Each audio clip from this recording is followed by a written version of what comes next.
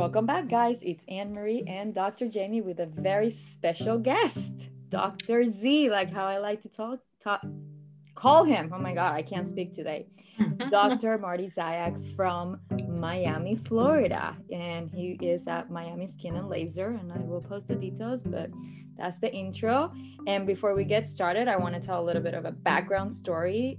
We go back almost 15 years. And wow. He has been my one and only dermatologist and many other things. Pretty much I use him as my regular doctor for every issue.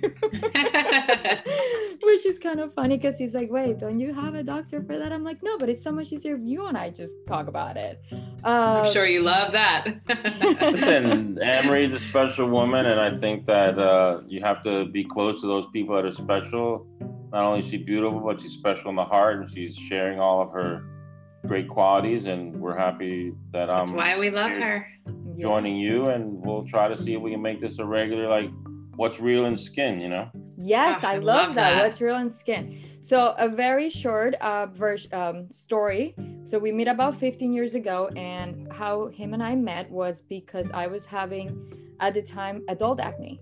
And I couldn't figure it out. I was trying many different things. And long story short, I ended up at his office and I was like, I want Accutane. And he was like, okay. He goes, how about we talk about this and, you know, have a discussion and how many other things we could possibly try that won't be so intense. And this is our story. You know, it was great because he was so real and down to earth and gave me all my options. And it was love at first sight. Here we are. Did you end up on Accutane? I did not. I never took it. He never gave me the prescription, and he ended up taking care of my skin. He introduced me to a really lovely girl that helped me. Her name was Joey. Remember Joey? Yeah, Joey helped me at the beginning, like like surface, and then Annabelle and him helped me with all the other stuff, just trying to figure out what was causing it. We got to the root of the problem. And then we're here. And then later on, a couple years after, he introduced me, as we all know, to Ivan from the Beauty Sandwich, and that's kind of like our story. So amazing. We are here because there's a very trending topic right now. I mean, it's always trending, but it's extra hot right now because of Gwyneth Paltrow posting an application of sunblock. And there was so much comment about it, and there was so much on the news about it. And I said, you know what? This is what I like to do. I like to bring in the professional to talk about it and to tell us how exactly should be done, not from a social media perspective. So amazing. Yeah. So here we are. He's going to talk to us about how we should apply it, the difference between, you know, traditionals, organics, and then Dr. Jaime will also have an angle on all of this, right? Yeah, I mean, I'm a spectator today. I can't wait to listen. So tell us, Dr. Z, tell us the simple rules of sunblock. The simple rules of sunblock is that the sun is an amazing thing, and without the sun, our world would not be what it is. So a little bit of sun is critical for all living things. But we know from many, many years that from the first day your child or your baby goes out in the sun, they get exposed to light, and that ultraviolet light, whether it be UVA or UVB, creates changes in the skin, which eventually can cause skin cancer, cause pigmentation, cause changes that form wrinkles and, you know, aging of the skin. So sunscreen was developed, and what we call the sun protection factor, or the SPF, is a number that tells you how much protection. So what's the reality of it is really probably a sun protection factor, an SPF of 50 is probably as good as one of 100, because 50 will block you 97.3% and 100 will block you 97.8%. So it may be better, but if you're paying a lot more money for 100 versus a 50, there probably is not so much logic behind that, okay? Now, when do you want to apply it? Obviously, you want to apply it before you go out in the sun. It's best to put it on before you get out in the sun, because once you get out in the sun, it's hot, you're sweaty, or if you're going to put on some makeup beforehand, you want to clean your face well in the morning with a good cleanser, whether it be a gentle cleanser or a salicylic acid cleanser if you have oily skin. And then you want to evenly apply the sunscreen on the entire face. The concept of putting in specific areas because you're going to prevent wrinkles doesn't make sense, because the other areas that are exposed that are not protected by the sun will get the damage and either create changes in the skin, which are pigmentation, wrinkles, or aging, or ultimately the worst scenario would be skin cancer.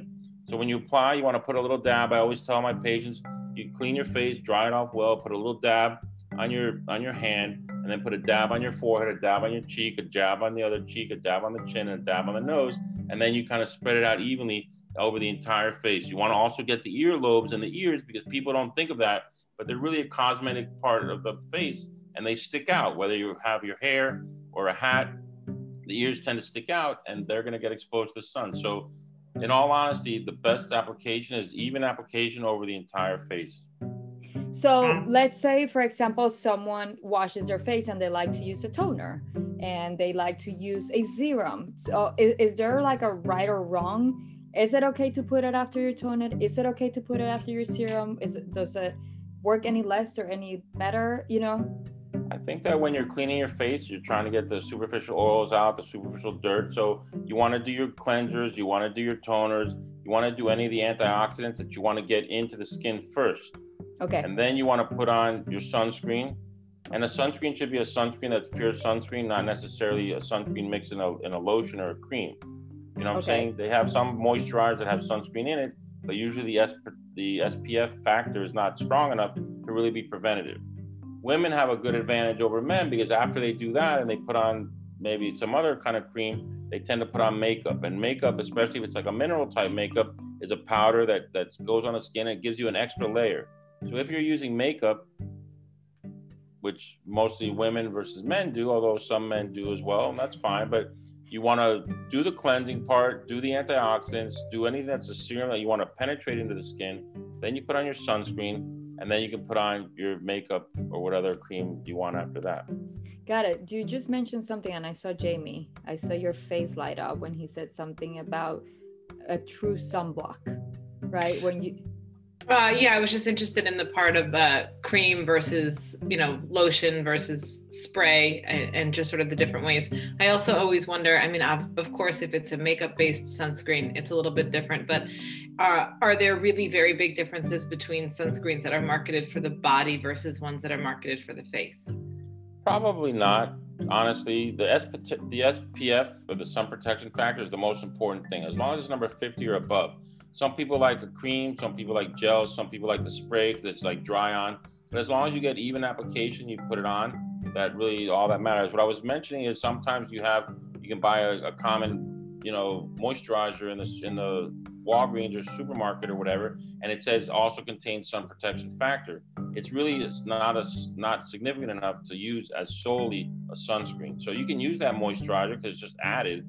But if you're going to use that kind of moisturizer, you want to put your sunscreen on first, and then you put the moisturizer on after that. Got it. Okay. So there's like, for example, like CeraVe, right, which I've used in the past, has an AM and a PM. So that AM does come with some SPF. So you would recommend I add some sunblock to that as well.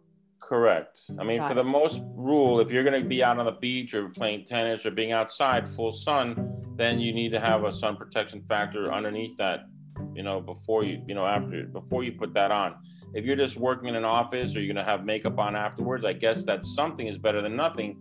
But for sure, that type of SPF factor that comes in those creams is not enough to really give you the full amount of sun protection that one would need. Now I have a question. How much truth is there, or how much need maybe is the better way to say it, to after sun care? Like, is that a real thing? Like, is there something we need to do to our skin, our face, our skin after we've been in the sun as far as like cooling, nutrients, lotions? Any thoughts there? I think the more you do, the better your skin quality is going to be. Now, there's some people that love to put on 10 to 15 creams a day, and there's some people who don't want to do it. So I always say there's 3 to 4 basic type of creams that you want to have.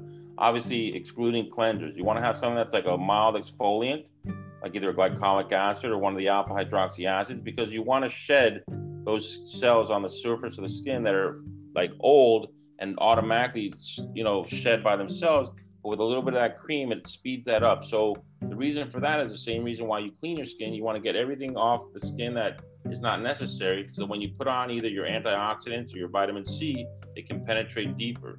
So you want to have a cleanser. You want to have something that's like an exfoliant, but not an aggressive exfoliant, just light. You don't want your skin to be peeling because that doesn't look good. But if you peel off, instead of 2 or 3 cells, normally you're peeling off 6 to 10. You don't notice it, but more stuff is going to penetrate deeper. So it's a cleanser, an exfoliant, probably one of the antioxidant type creams, and for sure a retinoid at night, like a retin-A type thing, because the retin-A's and the retinols are what we know definitely stimulate new collagen formation better than anything else, okay? And then clearly the sunscreen.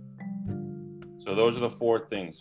Talking about collagen, we just had an episode on collagen last week. Yes. That was very, very interesting. I've never taken collagen, and Jamie and I had an entire episode on the ingesting part of the collagen, right? And like how it works, because I've always knew from you about how to like basically maintain your current collagen and keep replenishing it topically, but I've never really thought about actually drinking it in my coffee or whatever it was.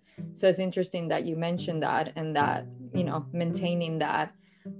That's like a whole new episode about creams that keep your collagen alive. I have such a silly question that I imagine people are thinking about, and I'm sure you're getting it a ton lately, but and this is coming up more personally for me because I have 2 little girls and they are mixed. So my husband is Black, so their skin is like tans, so easily, in a beautiful way, but like very easily. So the question I'm getting to eventually is mask tan, right? Like not only are children, but some adults too, like with the mask sort of mandates and always having to wear masks. I was like looking this up online. There really is nothing we can do, right? So what do you do when you have that discoloration? Like both of my daughters and a lot of other people that just sort of working outside, having to wear a mask. Can you then sunblock the part that gets tan and try and even it out? Do you exfoliate it, or do you just deal with uneven tones for an entire summer? Like, what do we do? Hopefully there are times when you're outside in your backyard or at a big park where you're social distance enough that you can take the mask off and get some, evening out. I think it's hard to put sunblock on some and get some on the other. You want to be careful. The most important thing is that we don't want to get sunburn. Sunburn that causes blisters is the worst that can happen, because that has been shown to lead to cancer, skin cancer for sure.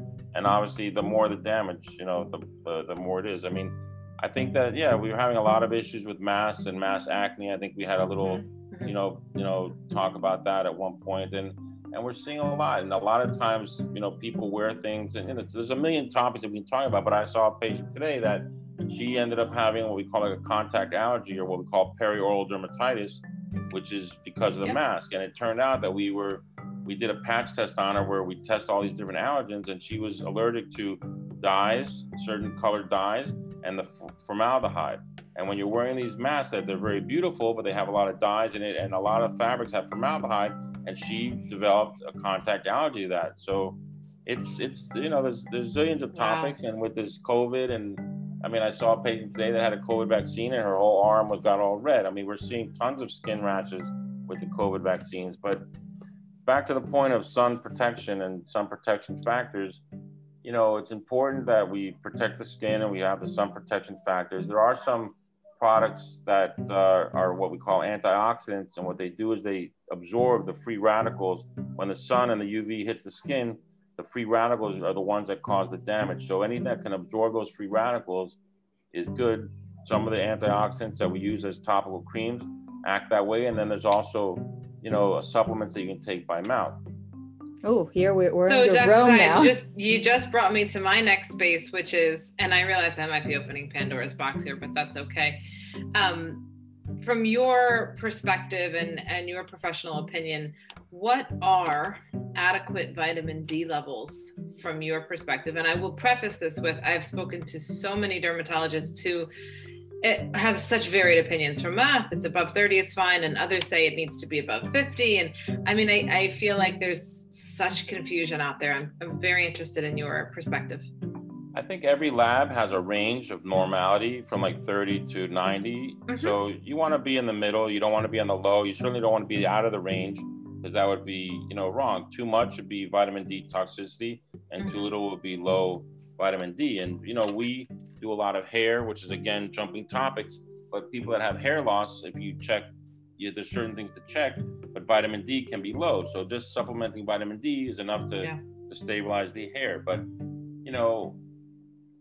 as long as you're not having symptoms and you're in the range, it's fine. You don't want to be out of either side of the range. And if you stay to the midline of whatever the range of that lab is, that's probably what I would say adequate.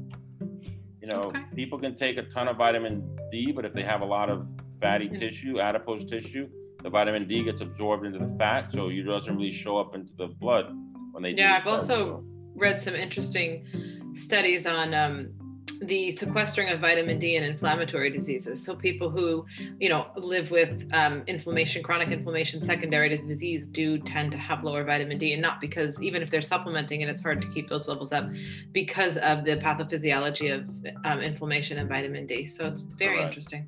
And if they have extra adipose tissue, it's also getting absorbed into the fatty cells and not into the bloodstream, And so for all of us who are not doctors and super, super smart, like the two of you, what would be a symptom that somebody that's taking all these vitamins, because so many people are taking so many supplements, because I get those messages all the time, what would be a symptom that you would notice right away, saying you are taking way too much vitamin D, you need to check your levels? Like, what could be something that would give I know Jamie's going to be like, can't tell you that. No, there's not always a symptom. I mean, rarely there's a symptom. Look, as a dermatologist, I recommend that everybody get a full body skin check once a year, because there may be a mole that looks normal to you, but I may have the eye to find that it's something abnormal, or someone who's a little bit older that's had a lot of sun. And that's how we find skin cancers, by basically either the patient comes in because something's not healing right or it looks funny, but by a once a year exam, we do a complete exam and we can find things.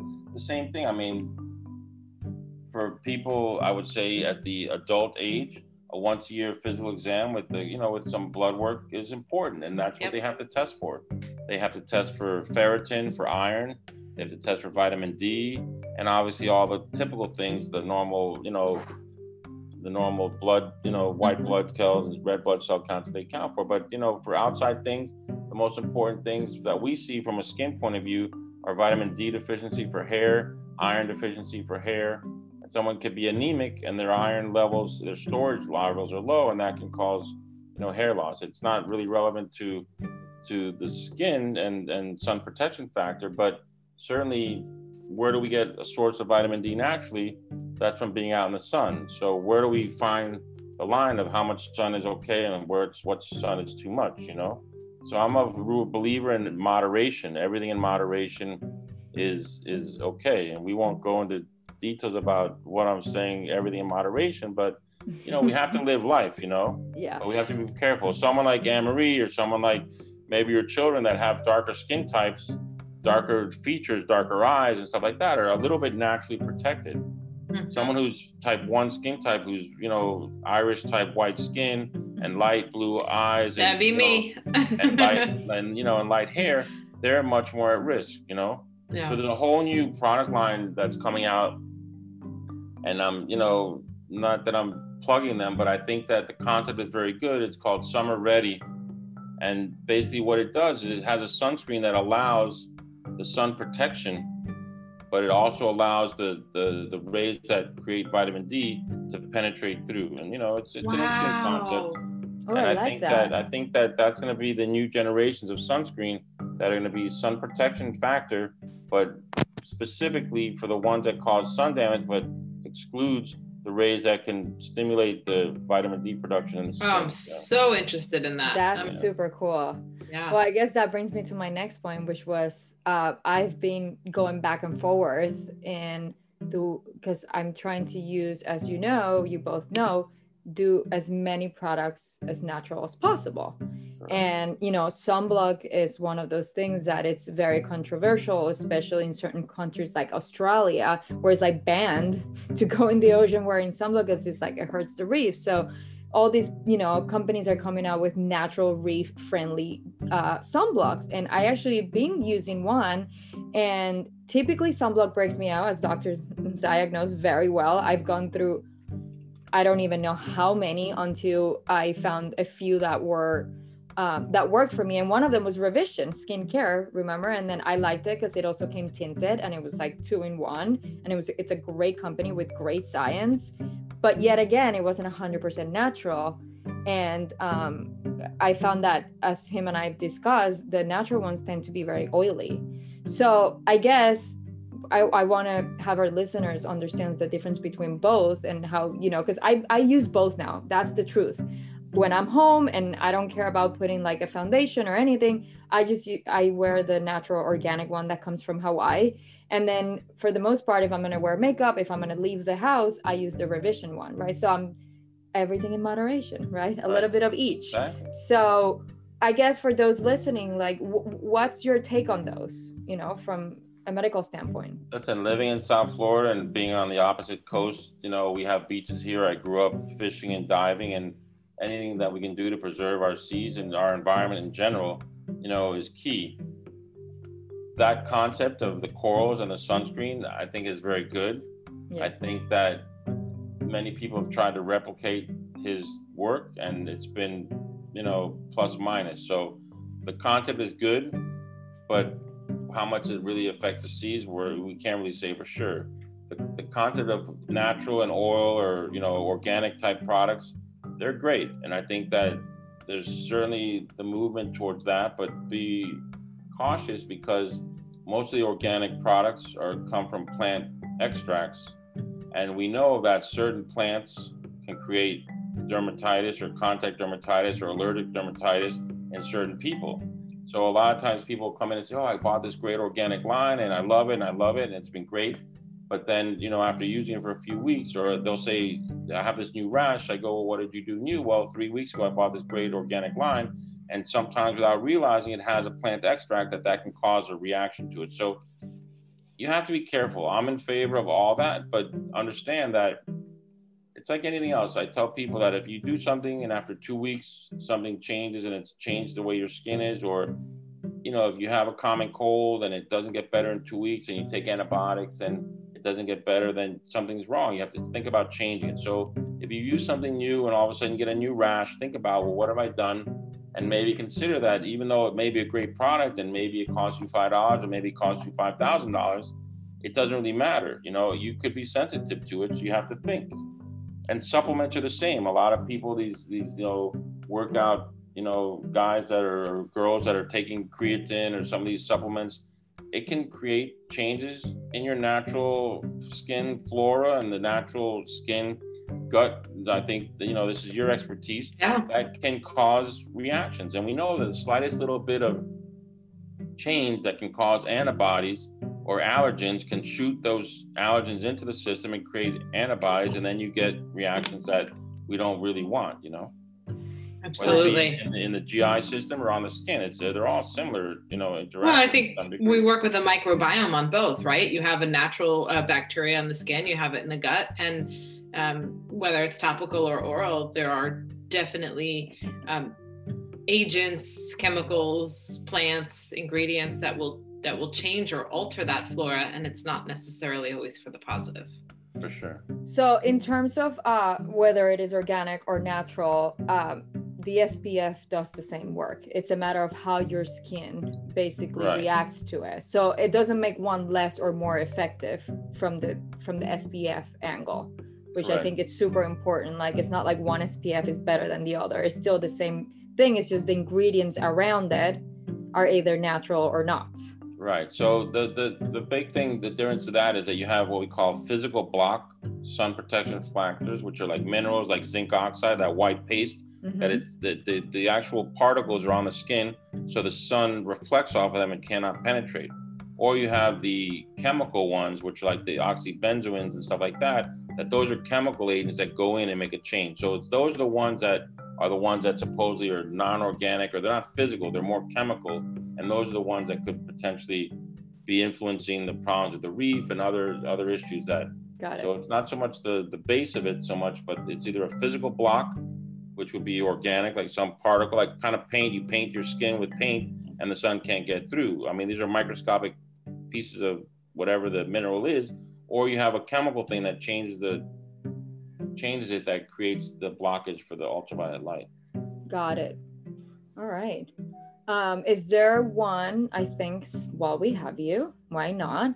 Is there a couple that are your top favorites, organic or non-organics, that you recommend, like, you know, at the top of your list? For sunscreens, I think that there's a product that comes out of Spain called Isden erythrofonica, which I like a lot for the face because it's a good block. It has a little bit of tint, and I think that a little bit of tint is beneficial for those that use makeup.